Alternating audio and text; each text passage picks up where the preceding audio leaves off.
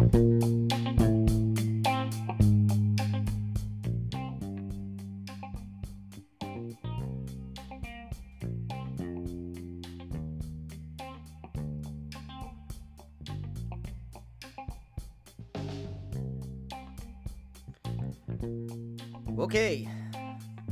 good morning, good afternoon, good evening, good day, whatever you want to call it, wherever you're at in the world.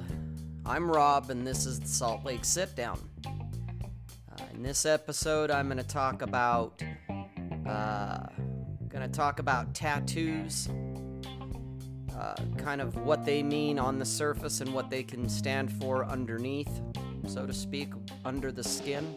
I'm going to talk about community property, especially as it pertains to community property states. This is for you guys out there that are marriage-minded. I'm also going to talk about common law marriage. Granted, I'll preface it right now and say I am not an attorney and I'm not offering legal advice. But what I am offering you is a little bit of insight for those who don't know, and that you do need to look into it, especially if you live in a state that is a community property state and or has common law marriage. I'm also going to talk about deering, a little hat tip to Ryan Stone, who, as far as I know, came up with the acronym. DEAR stands for Defend, Excuse, Explain, and Rationalize, and I know I've talked about it before, but it bears repeating, and not just in the sense of talking to or with women, but with people in general. I'm going to talk about credentials, some stuff I've been reading this last week or so that talk about credentials. Why they're important, how to get them. I'm going to also talk about my own little modified version of monk mode that I've done this last week. Gonna give a little lowdown, a little play on that, of what that was like. And I also want to kind of discuss a little bit as a random thing, dreams as far as for me. And I'm not talking about what they mean or the significance of dreams. I don't put a lot into them, but just something I've noticed about them. So anyway, let's get going here. It is May 25th, the Memorial Day weekend, 2017. It's just a couple minutes after 10 a.m. Mountain Standard Time. All right. Let's talk about tattoos for a minute here. As you can see, or hear, trust me on this, I've got quite a few tattoos. I've had them I started getting them in 2000, was when I got my first tattoo. And my last tattoo that I got was, I believe, 2011, I think. I haven't gotten one since, and I'm at a point in my life that as far as getting more tattoos, no, I'm done. I've gotten what I wanted, I'm good. Okay. When I was growing up, my father had and still has a tattoo on his bicep. It's a Air Force emblem. It's part of their thing. That's when he went into the Air Force during the Vietnam conflict. When I got my first couple of tattoos, my father asked me, he said initially that I was going to regret them. And that's based on his experience because he regrets his tattoo. He's had this tattoo now for I would say probably over 50 years. He even looked into getting it removed. He looked into the laser removal. Decided against it considering the cost at that time. My father regrets his tattoo because at the time he did it on a drunken whim and a dare. He and his friends had just volunteered for the Air Force instead of being drafted into the Army. And literally right after they got out of the recruitment center or wherever they signed up, they went down the street, had a few drinks, and found a tattoo parlor. And I don't know if it was him that came up with the idea or someone else, but they got tattooed. Well, he got tattooed. The point was supposed to be that all of them were going to get a tattoo. Turns out my father was the only one who sat in the chair and got the tattoo. The other guys chickened out. Anyway, point of this whole ramble is it's come up before in my life, and it's come up on social media. And it's talking about, in particular, women getting tattoos, but I think it can apply to men too. Most people I've encountered that have any amount of tattoos, they're usually, not always, but usually there is a story behind each tattoo. There's meaning for the person that got the tattoo. Now, I truly believe that there's not just one meaning. There's the surface meaning that the person who has a tattoo will tell you what that tattoo signifies. That, it's this point in my life, it was this event that happened, it's me overcoming, it's me going through, whatever it is, okay? And I have my surface stories for my tattoos as well. Every one of mine, there is a story there. They have meaning to me. I gave them a lot of thought when I went in to get them. So you have the surface level, but then underneath it, there's usually more going on. I know when I started getting tatted up, I was in not good places, mentally, emotionally. There were things going on that, there's underlying messages in them too. And you can use that when you meet people that have tattoos. And I'm not saying this in a judgmental sense, like they're bad people, because they're not. Everyone has their shit. Everyone goes through their thing. But they're also a great way to kind of get an idea of who you're dealing with, or at least who they were at the time. I will say that. People can change. They do grow. Change is not something that usually happens quick and effortlessly. A lot of times it takes a long time. Most people like to stay a prisoner of their stories. And what is tattoo art but a way of telling stories? It's a way that we visually, some people with the script tattoos have written words on their bodies. Others have pictures. Every tattoo I have there, it's a picture of something. It's a visual story. The point is, a lot of people I've encountered, when they get their tattoo, they're telling their story, whatever it is, but by making it permanently part of their body, they're identifying with their story, and they're probably not going to change it. Rather, it's kind of a victim mentality, and it can be a positive thing. Not saying that it's always negative, but when I've encountered people that are heavily tattooed, they're not usually the most stable people. Okay, even me, when I was getting tatted up, I wasn't the most stable at that time. Okay, even now, I'm still working on it. We all go through it.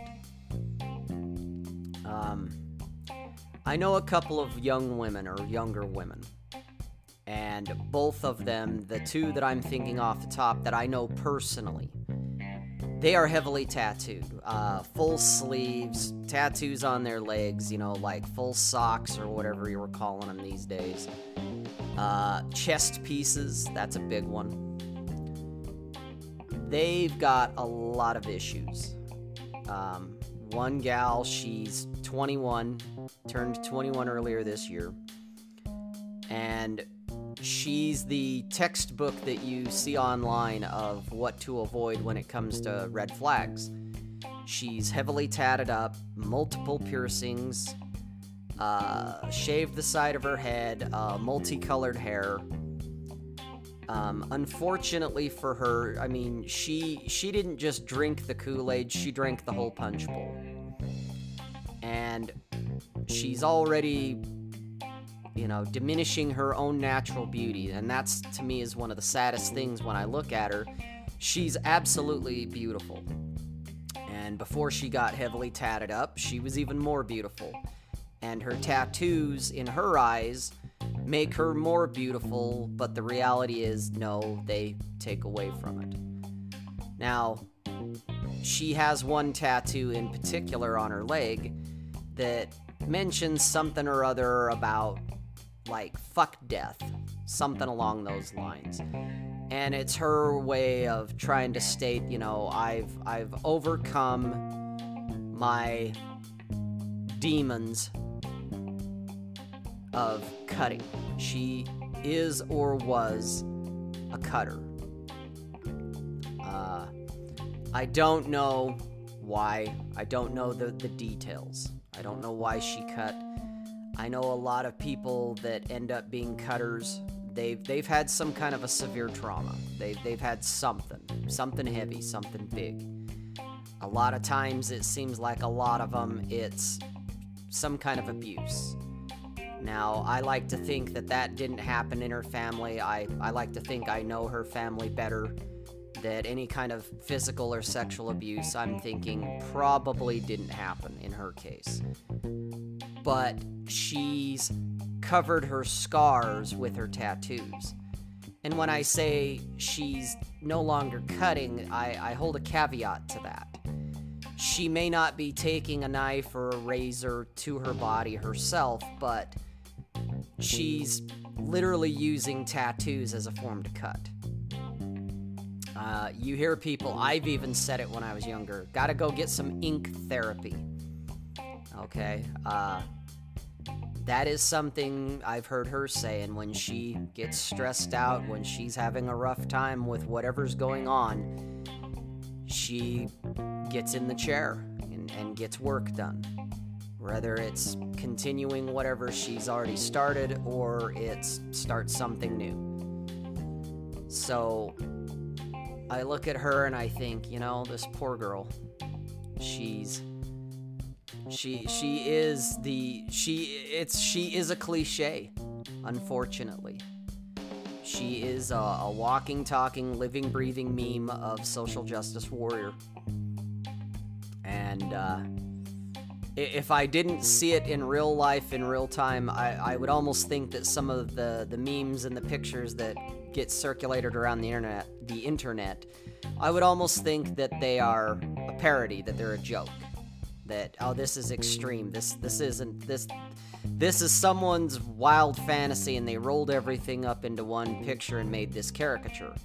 Except I know one in real life. She's got issues. And she's only 21, just kind of starting to hit her peak, and she's already kind of over that edge. Tattoos, my ex-wife has a bunch of tattoos. She had a bunch before I met her, and she got even more while we were married. She has more tattoos than I do, and I have a lot. I wouldn't say in today's modern world that I'm heavily tattooed anymore compared to a lot of people, but I definitely have a lot. And it's a warning sign. I've talked about it in a prior video called She Might Be Crazy. I'll put a link up there for you to watch it if you're interested in that. But one of the things, going back to the unspoken message, like I said, there's the message that they'll tell you that they want you to know, the conscious message, but then there's the untold message. And at least in my experience, and I hate to stereotype, but stereotypes exist for a reason. And every woman I've met, even every guy I've met, that is heavily tattooed, they've got issues. They've got things under the surface, sometimes on the surface, but they've got things going on. And so it's a great indicator of what you're going to get yourself into. My ex-girlfriend, when I first met her, didn't have any tattoos. She got one, and then was talking about getting more. She wanted a back piece and things on her hips and just cover herself up. And it's her body, you know, if that's what you want to do. You're an adult. I can't make the decision for you, but I did tell her it will take away from your natural beauty. Because she is and was a natural beauty. It's like you have a beautiful body. Tattooing the one tattoo you got, okay, fine. It's fairly small. It was actually done very well, and it actually accentuates her femininity. But anything more would just be a distraction and would take away from it. And I remember telling her that. But hey, to each their own. Well, she decided over time not to do anymore, that the one was enough. And I hope that sticks for her, because all she would do is diminish her own natural beauty. All she would do is take away from what nature, God, whatever gave her. And that's the sad thing when I think of the other couple women that I know that are heavily tattooed. One gal, I think I've mentioned her in the past. I'm pretty sure I did, probably in the last Salt Lake sit down. She's not Anglo. She's a mix of something, and she's definitely exotic. And she's absolutely, she could be absolutely stunning, and yet she's heavily tattooed. And she's in her early 30s. She's hitting the wall. She's getting into kind of panic mode. She's wanting to settle down and have children and raise a family. And yet she can't find a guy. Oh, sure, she can find plenty of guys that'll fuck her, but she's not finding any guys that want to commit. And part of it, I know, is the heavy tattoos. I mean, there's always people that have a tattoo fetish, just like they're chubby chasers or things like that. There are going to be people that have fetishes for tattoos. I had one for a little bit early on when I was back in my 20s, before I ever got tattooed. That dating women that had a few tattoos, it was a huge turn on for me back then. Now it's kind of, whatever, you know, and heavily tattooed, it's like, no, just no. So, tattoos are a form of advertising, and not just the story that you want people to know, the public face of a tattoo. They advertise and telegraph who you were, at least, and possibly who you still are. Especially when you have a tattoo that signifies some kind of a disorder. People that have like the autism puzzle pieces. To me, it's like, okay, either you're supporting autism, maybe you are autistic, I don't know. Maybe someone close to you, a family member, has autism. And I get it. It's you're showing your support for research and understanding in dealing with autism. I get it. But it also is your thing now. Kind of like the cancer ribbon. Maybe it's someone that survived it. I survived it. You know, my mother survived it. Or you're wearing it. You're putting it on your skin as a way of saying, I support those who survived it or didn't. I get it. And it's not an inherently negative message. But you're kind of making it who you are, you know, and as a, you know, if you're a cancer survivor, okay, great. But for people who didn't have cancer or don't have cancer, I could see having it, to support family. My mother had cancer. It ultimately is what took her life.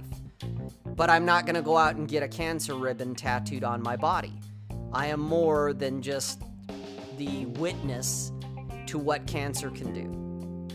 Do I support, the fight against cancer? Yeah, of course.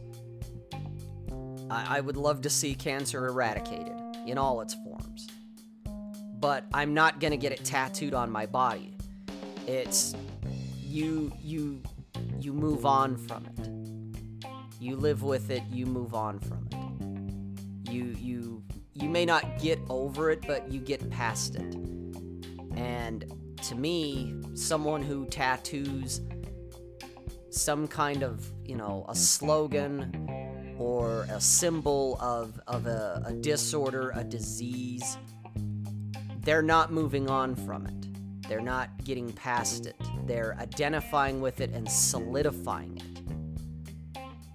Because, I have this permanent piece of artwork that is about autism or cancer or whatever it is. You're pinning yourself down with it. You're doubling down in a lot of ways. And so seeing someone who has whatever it is, they, in effect, whether they know it or not, I think, they're doubling down on it. Whether it's a music symbol, the bass clef or the treble clef, they're identifying as, I am a musician or at least a music lover. Okay, great, and that's a great conversation piece. They're probably going to be heavily into music. Great. But what else are you? Is this it? Or, of course there's more, but that's what you're telegraphing. I support, the fight against cancer. Okay, well, that's honorable. Who doesn't? Who's, yay cancer, I hope cancer kills everyone. I want cancer, who does that? But you kind of solidify your identity. Maybe if it was someone in their 20s, they got their whatever, and now they're my dad's age, they're 70. And, oh yeah, I'm past that. But it's still there. And people are gonna judge. Even I, being as tattooed as I am, I judge. It's part of life. Is it right? No. Is it kind of hypocritical of me, especially where I've got a bunch of tattoos? Yeah, it is. I can admit that, but it is what it is. And I still, on occasion, judge. That it's like, wow, you're a walking billboard of disorders based on all the different things you've got. And yeah, you can spin your story of positivity and I overcame. But did you really? More often than not, it's just talk. More often than not, you're still enslaved to whatever it is that you have tattooed to you. Okay? People that get religious symbols, okay? Religion's a big thing to them. In fact, that's their thing. You ask them, or sometimes you don't even have to ask them. They'll volunteer it. My religion is XYZ. Whether it's traditional religion or it's the religion of government, the religion of the state. I guess in a way, I've seen a lot of people that with their tattoos, their tattoos are their religion. And for good or bad, or I should really say good and bad. So it's a way for, especially for the men out there, but even the women, it should give you not only, well, what does it mean to you on the surface, but read underneath it, dig a little deeper. You'll find kind of like the, not to kind of use a pun, but there's another meaning just under the skin. Just like the ink, the pigment that is is needled into you, that is injected into you. It's just under the skin. And so people in that sense, they are walking billboards for whatever they've got, whatever their tattoos signify. And they tend to stay with it because they've made it permanently part of their body. So keep that in mind, guys. Just a little kind of, heads up, caution here, tread slowly, tread carefully. Okay. Let's talk about DEAR for a moment. Again, DEAR is an acronym. It's Defend, Explain, Excuse, and Rationalize. A lot of guys do that with women. When they want to go do something, or they want the woman to do something, and they get called into question, or they get some resistance, they automatically go into DEAR mode. And I've seen this a lot, not just with women, not with just guys interacting with women, but in general. I don't know when it happened.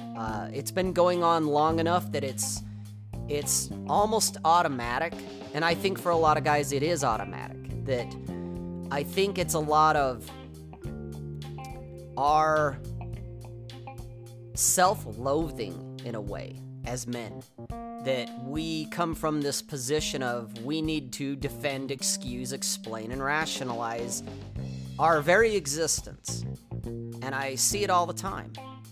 And I had an incident recently at work that made me think of it. And I'm going to give it to you.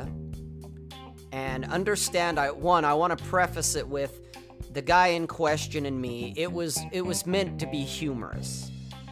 I was coming back from a route, walking in the door, and this guy comes up to me and he goes, "Hey, why didn't you come help me out?" And he's smiling and grinning, and I know he was goofing.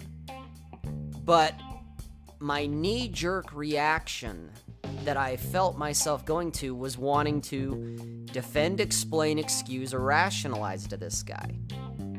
But then it was like this immediate override of, well, who the fuck is this guy? So I had a couple options. The option I chose was I threw the question right back at him. I just turned it right around and was like, why didn't you come help me? But to me it was, I'm not defending, excusing, explaining, or rationalizing. Even though that was my automatic response, was to want, even as a joke, was to want to explain myself. Okay? The other response that came up a few minutes later after we'd already did our piece and walked away was, fuck off, dude. Again, said more humorously than seriously, but would have been, fuck off, dude. I don't owe you an explanation. You're not my boss. You're not God. I don't owe you an explanation for anything. And I don't mean to say that with, like, a chip on the shoulder kind of attitude. But guys, you don't need to explain, excuse, rationalize, or defend yourself. And I see it all the time. In real life, I see guys doing it with other men.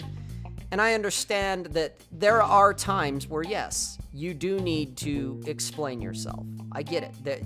And you'll know when that is. You'll know that, yeah, I value this man's opinion. I royally screwed up, whatever, and they are genuinely curious as to what happened. So there are times that, yeah, you do need to explain yourself. But most guys I've met and seen online, in podcasts, in videos, they're defending themselves like right off the bat. They're handling the women they're dealing with kid gloves. They're handling other men with kid gloves. And it's almost this unspoken, let me apologize for myself right off the bat. Let me apologize for having my own point of view. Let me apologize for taking up space. Let me apologize for breathing the same air that you breathe. Guys, stop it. Stop defending and explaining, excusing and rationalizing. Stop feeling, stop thinking that you're opinion is somehow less. Stop excusing yourself for having an opinion. Stop the excuses of having standards. I was teasing with another guy, same job. This was a few hours later. And he overheard this conversation, this little back and forth between me and the other guy. That, why didn't you help me? Well, why didn't you help me? He was there. He witnessed it. And he kind of laughed. Because, he watched us banter. We're, it's guys busting balls. It's what we do. But I kind of went up to him and I said, what would Thor say to all this? Because he's a fan of Thor, the comic book character, the god of Norse mythology. He's a fan of Thor. I said, what would Thor have said in that case? And he goes, I don't know what. And I said, fuck off. He's a god. Why, I don't need to explain myself to a mere mortal. Fuck off. And he laughed. And it, I hope it stuck. That it's, dude, you don't need to explain yourself either. Like I said, there's always exceptions, guys. This is not binary. It's not black or white, but most guys I've met, most men I've encountered, they default to this position of defending and explaining themselves to anyone and everyone. And I mean that literally. They explain themselves even when an explanation is not needed. I've had guys do it to me where, I'm not asking for an explanation. They say, I'm not going to do this. I'm like, oh, okay. And they're like, but, they start going into it. Well, this is why. And I'm like, dude, you don't need to explain yourself to me. You don't want to do it. You don't want to do it. That's fine. I'll find someone else. It's okay. You don't need to explain yourself. If I ask for an explanation, I'll ask. I'll say, hey, can you tell me why? Can you tell me why not? I'm curious. But then it's an honest, hey, I want some clarification is all. You don't want to do it because you don't want to do it, ultimately. I mean, I've said that many times, that why do we do the things we do? Because we can. Okay? But stop defending, stop explaining, stop excusing, stop rationalizing. It puts you in a bad light. It puts you in a bad light with women. It puts you in a bad light with other men. Okay? You become the weaker one. You're on the defense. Just for existing in some cases. I've done it in the past. I get it. That's why I'm going on a tirade about it right now. I've done it. And if I'm not careful, I'll default back to it. I've done it for years. Probably since, to a certain degree since childhood. But if not childhood, definitely college. Got brainwashed into it, white man bad. That's when it all kind of started. So guys, stop.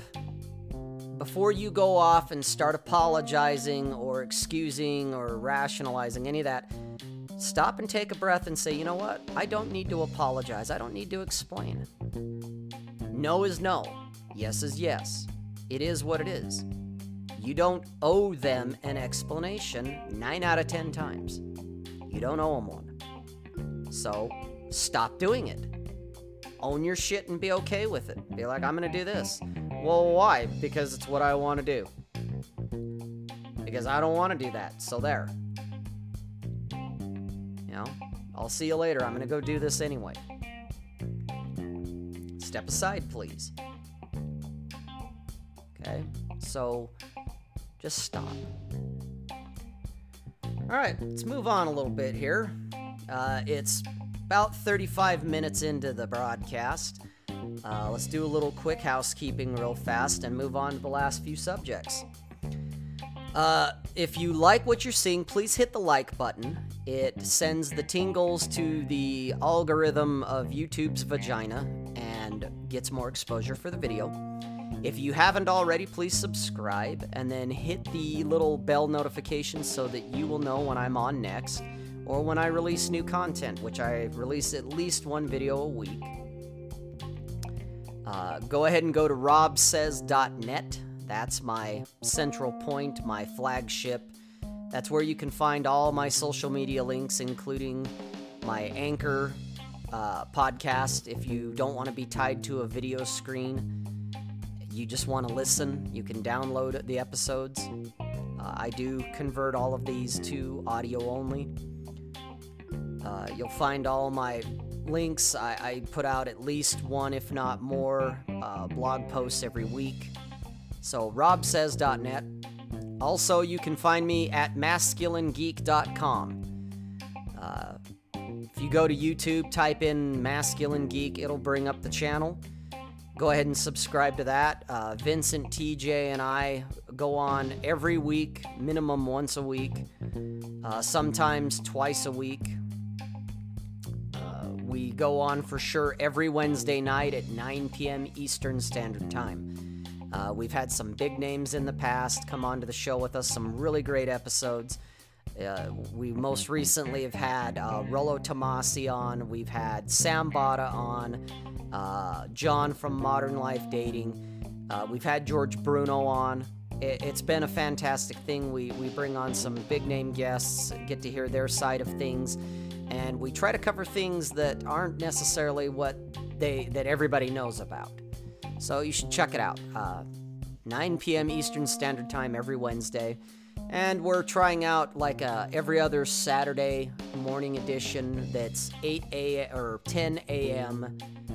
Eastern Standard Time. We're kind of calling it the Saturday morning cartoon episode for right now. But masculinegeek.com. Check that out, guys. Okay. Something I mentioned on, I believe it was the last episode of Masculine Geek. I brought it up briefly. I'm going to talk about it some more here. And this is primarily, I mean, this is for everybody, but it's really geared towards guys that are considering marriage, or you're considering living with somebody, primarily, you know, another woman. If you want to move her in, number one, I did a video called Should I Live With Her? I'll put a link up there for that. You need to check that out as well. But let's say that you've met some of the criteria in that video. Let's move on to the next step here. This is kind of after the whole should I even live with her?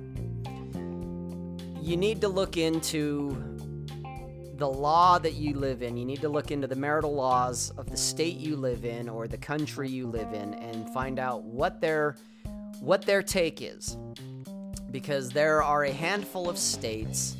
If you type in Google or any of your search engines, and you type in common law marriage and your area. I did that not too long ago. I typed in common law marriage Utah. And it brought me, the first result was the actual, the government's stance, the state's stance. It took me to the Utah State, utahstate.gov. Took me to the state's definition. And I found out that in Utah, common law marriage does not exist unless, and it gave a handful of things. And luckily for people in Utah, common law marriage does not exist unless basically both parties consent to it. That's it in a nutshell. Okay? Other states will vary. I do know that there are some states that if you cohabitate with someone for a period of time, and that can be as little as 6 months or 2 years or something in that, but if you live with someone full-time for X amount of time, in the eyes of the state, you are now common law married. Even if you didn't go and get a marriage license and you didn't do a ceremony. So, guys, you need to look into that, especially if you want to live with someone. because if you live in a common law marriage state and you've gone over that period of time, whatever it is, you're now, in the eyes of the law, you're married, which means you want to split up, you're now going to have to get divorced. You're going to have to go through a divorce proceeding, and you're going to have the state getting involved in divvying up your assets, your debts, all of that. Okay? So, as a man, guys, this is in particular for you. You need to do your due diligence. Know what your area's laws are when it comes to common law marriage. And if you live in an area that has common law marriage and you don't want to get caught up in that, the simplest answer, it's not the easiest, but it is the simplest, is move. Move to somewhere that does not have common law marriage, especially based on a cohabitation time frame. Which brings me to the next one, community property. Community property, again, look it up. Look up the definition. I'm not offering legal advice. I am not an attorney. But community property, and there's, I believe, 11 states in the United States that are community property states. And the definition of it, I'm going to pull it up here. Community property is everything a husband and wife own together. This typically includes all money earned, debts incurred, and property acquired during the marriage. Community property states classify the following as a married couple's joint property. I'm going to pull up here and see how many we've got. It's kind of a big deal, guys. Let's see. Community property states classify the following as a married couple's joint property. Any income received by either spouse during the marriage. Any real or personal property acquired with income earned during the marriage. This includes vehicles, homes, furniture, appliances, and luxury items. Any debts acquired during the marriage. Under community property, spouses own and owe everything equally, regardless of who earns or spends the income.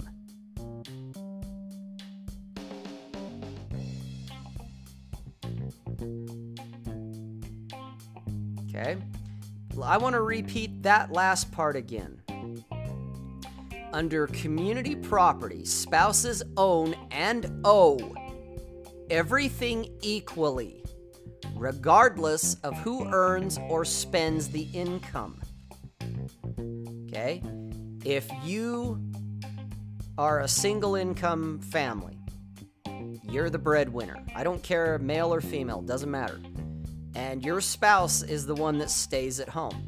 All property acquired, all income acquired during the marriage, all debts acquired, everything acquired during the marriage is equally half. It's half theirs, half yours. So your spouse goes out and racks up $1 million in debt, you get divorced, $500,000 of it's your problem, even though it was your money that accrued that debt. The house you bought, half, which usually means you either have to buy them out, or you have to have them buy you out, or you have to sell it and split the proceeds right down the middle. Same with vehicles. Any of that property, guys, community property states they're a landmine. Okay? Now, maybe you owned your home before. You live in a community property state. You own your home before you got married. That might be a different thing. But at the same time, guys, yeah, you own your home. I had it, but like me. Utah is not a community property state. So the debts accrued are not necessarily half my problem. My ex-wife debt, that's her problem, not mine, unless, there's something else going on or a judge decrees it. But by law, I am not responsible for her debts in general. She doesn't get half automatically just because we were married. Okay? Just because we were married and then we got divorced doesn't mean she gets half. Community property states is kind of saying, yep, anything that was accrued during the marriage, half. So, if you're thinking of living with someone, you're thinking of getting married, you need to understand first the common law marriage of your area, what defines it, if any, and you need to understand, do you live in a community property area? Does the state you live in, is it a community property state? I know Nevada, as an example, is a community property state. Okay? So, protect yourself. Prenups they used to be ironclad. Nowadays, a prenup isn't going to get you anywhere. If your spouse has a good attorney, they can get out of it.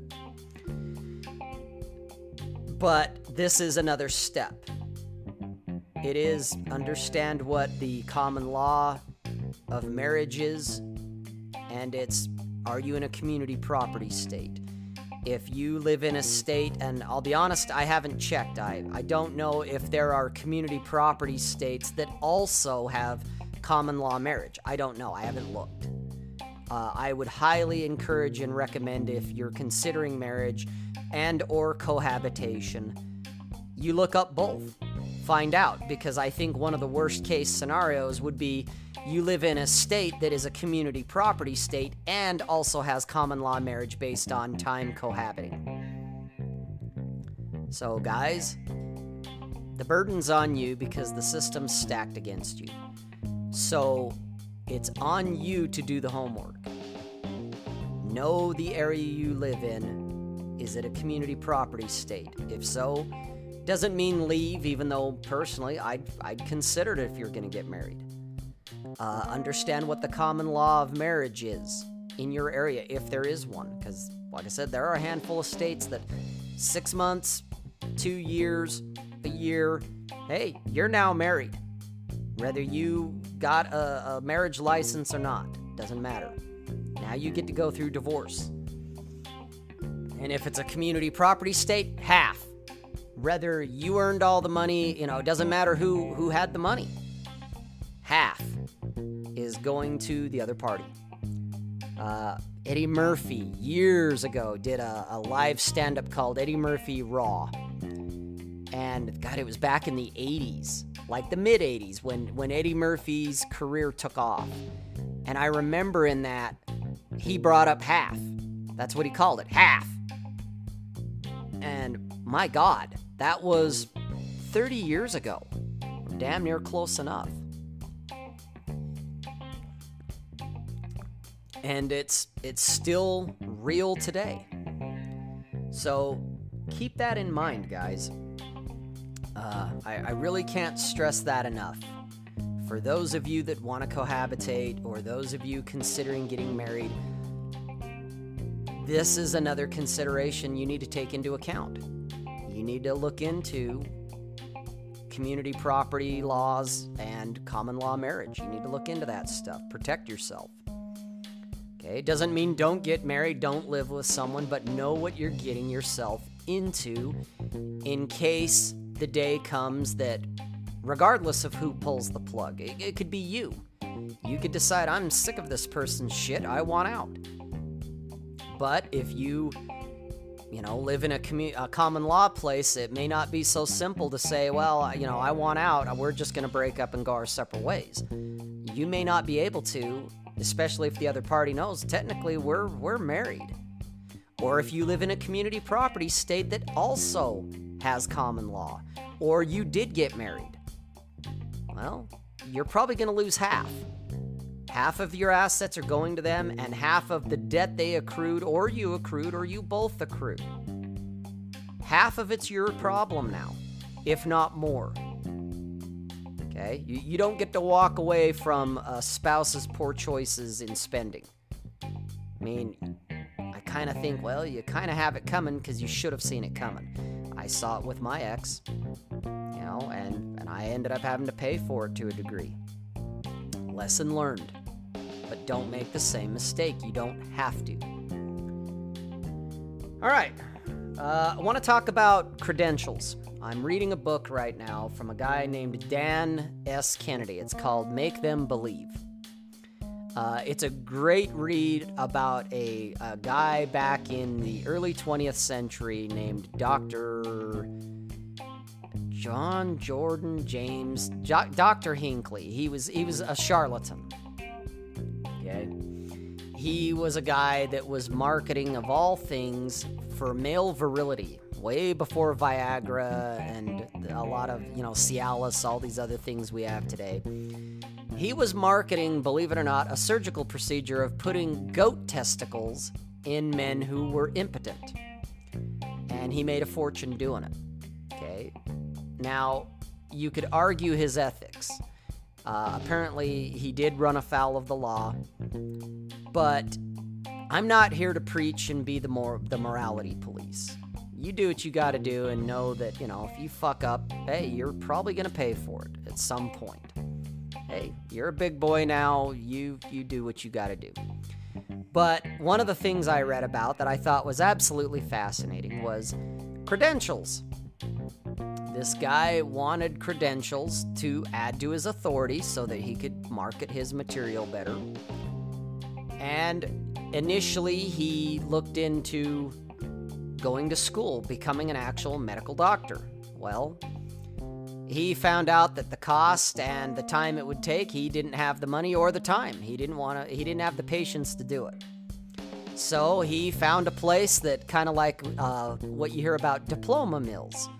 He just went out and basically created his own credentials. And now he's got, his own little plaque, his own certificate that says, I am a doctor, which added to his authority. How many times, and I've seen this when I was part of the whole light worker community, I would see all kinds of credentials for, I've been certified in this modality. I understand Reiki. I understand this, that, or the other. Okay? And I'm looking at that going, well, it's not regulated. Massage therapy is regulated, and it's a racket. It's the government saying you need to have a business license, at least in Utah, to be a massage therapist. And if you do a little research on it, why did that law come about? Well, it's because prostitutes were hiding under the guise of being massage therapists, when in fact it was just prostitution. But, oh no, I'm not a prostitute, I'm a massage therapist. You just get the happy ending, that's all. Well, so they said, okay, in order to practice massage therapy, you need a license now, which means you need to go to school, which means a lot of money and time you're going to invest. And yes, I understand that part of it could also be to make sure that you know what you're doing properly if you're going to manipulate the human body. Otherwise, you could hurt the person more than they already are. I get that. Okay? But it's a racket. It's a way for the government to try to crack down on prostitution, which people are going to go to prostitutes, legal or not. It's the oldest profession in the world for a reason. And again, I'm not part of the morality police. So prostitutes are going to prostitute, whether they openly just, yep, I'm a hooker, or they try to hide under the guise of something else. But that was the ruse of why there was, we need to have, massage therapists have to be licensed. That, and it's a money racket. You got to pay for a license, and you've got to be certified, and this and that. But anyway, there's other modalities of so-called healing. Reiki, quantum touch, all kinds of bullshit out there that is dubious at best and is just outright bullshit at worst. It's a fraud. But there are people actually making money saying, I will certify you in Reiki. Well, I could do that too. I could just go out and create my own certificate. It's not regulated. There's not a business license involved. The state so far has not gotten involved. It's like tarot reading. There are people out there that claim that, oh, you're not a real reader unless you've been certified. Well, who decides the certification? Well, these people over here, well, who the fuck are they? You know? Create your own credentials, guys. Why not? Now, again, you know, you want to go off and say you're a medical doctor and you're not, you get whatever you deserve as far as I'm concerned. And it will come back and bite you in the ass. It will. And you will probably pay a lot of money in fines and probably do time. Hey, that's your thing, by all means. But why not? Why not create your own credentials? Why not be the world's greatest podcaster? I was certified under Aaron Clarey. I've got one of the 5 awards that Aaron Clarey ever handed out. I've got the Clarey Podcast Award for excellence. Okay? I don't have it on display because it's in the other room. I'll have to hang it here and, you know, take down the green screen and let you see it. I've also got the Martinell Award of Achievement. TJ Martinell gave me an award, highly coveted. There's only 2, and I believe Aaron Clarey's got the other one. And I've also got the Vince LaRosa Award of Excellence as well. And as far as I know, according to Vince, there's only one, and I've got it, man. That makes me kind of the top dog. So I definitely need to frame them and hang them. It'll give me more credibility. So, guys, create your own credentials. Why not? It's fun. And it'll if you need a little more weight in being persuasive, credentials are a good way to do it. Having a diploma hanging on your wall can do it for you in some cases. Why not? You know, it's like I said, I'm not going to be the morality police. I get a kick out of it. I think it's great. All right. So, have fun creating your own credentials, guys. Why not? Instead of paying hundreds, if not thousands of dollars from some other dipshit telling you, well, here, I trained you, now you're certified. Unless there is some kind of legal thing behind it. You know, oh, you need this to practice medicine. Well, then you probably ought to get the real thing. Or if it's, you know, if it's a business licensing thing. You know, the state will rape you and they will put you in prison and they will fuck you in the ass on a daily basis if you don't have it. Yeah, then you probably ought to do the work. You probably need to jump through the hoops and pay the fees, pay the extortion, and fucking get the card that says you can do this. But anything else, if there's not some kind of legality involved in it, fuck it. Who are these other people? You know, hypnosis. You gotta be certified. No, you don't. Go learn hypnosis. Granted, I would learn from someone versus just book learning. But one certification is good as another. It really is, other than the snobs who paid whatever. Well, I got it from so-and-so. Oh, so you just paid more money, that's all. You know, you went with the guy that claims he's the self-claimed expert. He's just a good marketer. Now, maybe his material is good. I'm not saying it isn't. But really, his best thing is, if everyone knows about it, he's a hell of a marketer. That's what he is. And yeah, it just happens to be that he has good material. But I've seen guys that have absolute garbage, but everyone knows about them. Well, their material's shit, but what they are is a great marketer. And you paid a lot of money to have a certificate because you learned under the greatest marketer ever that just happened to know fuck all about hypnosis.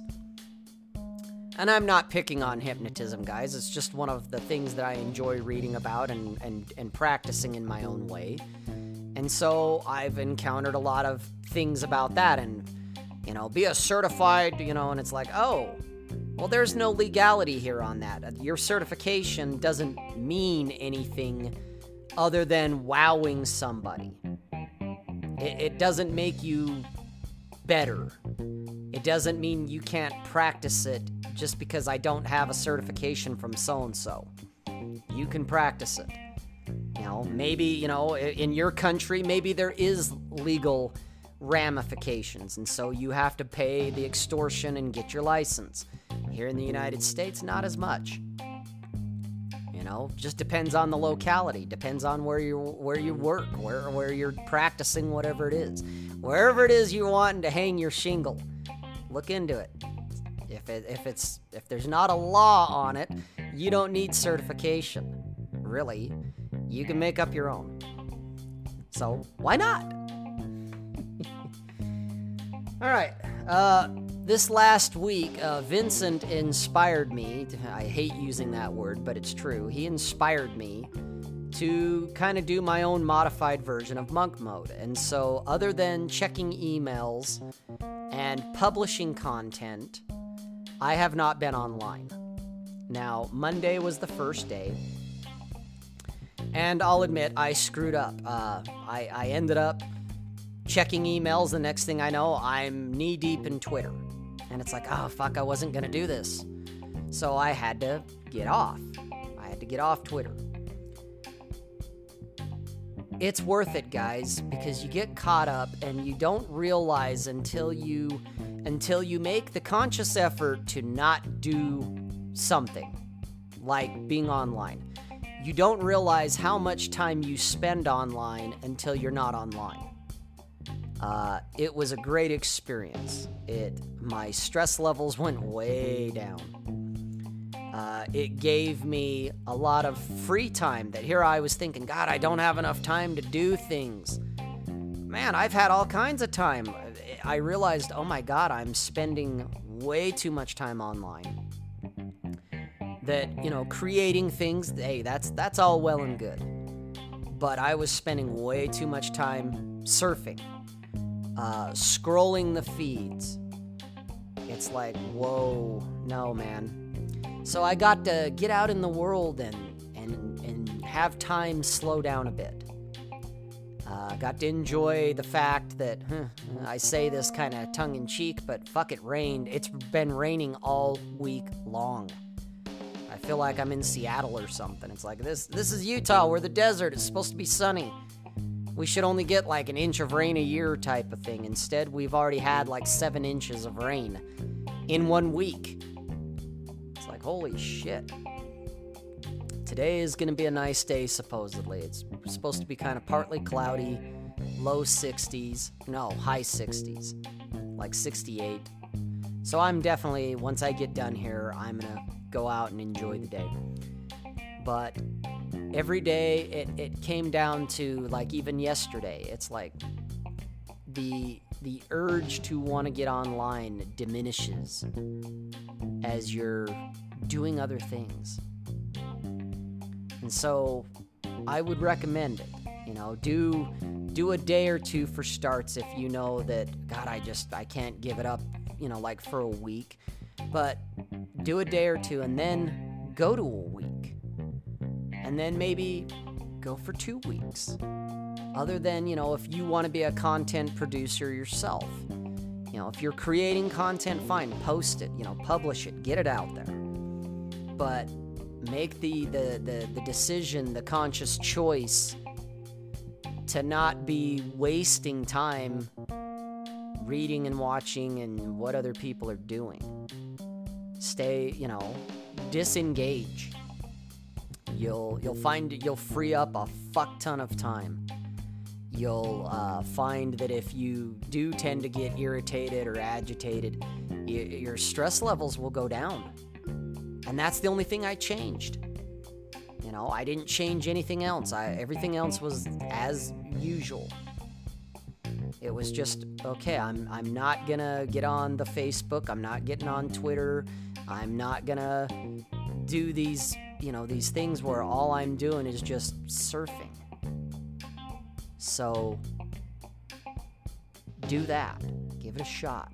You might find it frees up, if anything, it frees up a bunch of time for you. And it'll give you an idea of just how much time you're actually spending thinking you're being productive when in fact you're just spinning your wheels. And the last thing is a final note. I mentioned it at the beginning, so I'm going to wrap it up more as just kind of an interesting side note, and that is dreams. As As far as I know, everybody dreams. I don't remember my dreams typically. I know I do dream, but usually by morning they're gone. Once in a while, something will stick. And for me, I've found that my most memorable dreams, my most intense dreams, I wouldn't necessarily call them nightmares. You know, they're not full-on nightmares, but they're definitely intense. They are the ones that I remember, and they're always my first dream of the night. They always happen within like the first hour to hour and a half of me going to sleep. How do I know that it's the first hour, hour and a half? Because they're intense enough that I'll wake up and I'll see what time it is. And it's usually about an hour to an hour and a half from when I went to sleep. So they're early on for me. You know, my ex-girlfriend could recall practically every dream she had throughout the entire night, and she'd tell me all about them. And, you know, which is fine. People, I think, in my own opinion, put way too much stock in dreams. You know, trying to decode them. You know, what do they mean? And try to make them significant. I don't see dreams as that. To me, a dream is not a premonition. It is not precognition. It's your mind doing a mind dump. It's your mind getting rid of whatever was on it at some point. It's just a way of kind of jettisoning the garbage, is how I look at dreams. Not to say that dreams aren't entertaining, that they can be intense, sometimes even frightening, because of how intense they are. Sure. I mean, nightmares happen. But I don't put a lot of stock and faith in dreams. I don't try to decipher them. A lot of times for me, I know what the dream meant. It's like, oh yeah, it's self-evident. It was obvious. I was dreaming of this. Well, yeah, it's because that's what I was thinking about right before I fell asleep. And I've had dreams where I got the answer to a problem. That's a good way to solve some of your problems if you're stuck. Think about it right before you go to sleep. Chances are you'll dream about it.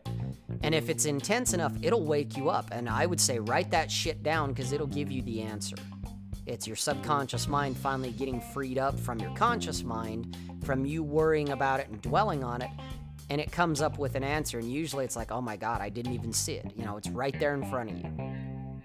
But beyond that, there's not a lot. Hey, how you doing, bud? Hello to you. Glad you could join. Thanks for the comments. I think you were the one that commented on my last video. I appreciate it. So, just kind of, like I said, a little interesting anecdote is the dreams I've had, the most intense ones, the most memorable ones, is usually within the first hour and a half of me going to sleep. So, thought I'd just share that with you guys. Don't know how you deal with them in that case, if you remember them or not. Don't put too much weight into them. You know, don't worry about them too much. It's just your mind kind of taking a dump, getting the crap out. So, thanks for everyone who's joined on and came on. Like I said about half hour or so ago, please like the video. The likes generate the tingles for the algorithm of YouTube, which gets more exposure. Hit subscribe if you haven't. Hit the notification bell. That way you'll know when I've got new material coming out. Go ahead and share this with someone if you think you got value out of it and think someone else would get value out of it. Share it with them. But it's going on in about an hour and 10 minutes. I'm hungry. I want to get something to eat, and I want to make the most of my day. So I'm going to tell you guys I'm signing off right now. Have a great day, great night, whatever it is you're doing, whatever part of the world you're in. Make the most of your time, guys, and we'll see you next time.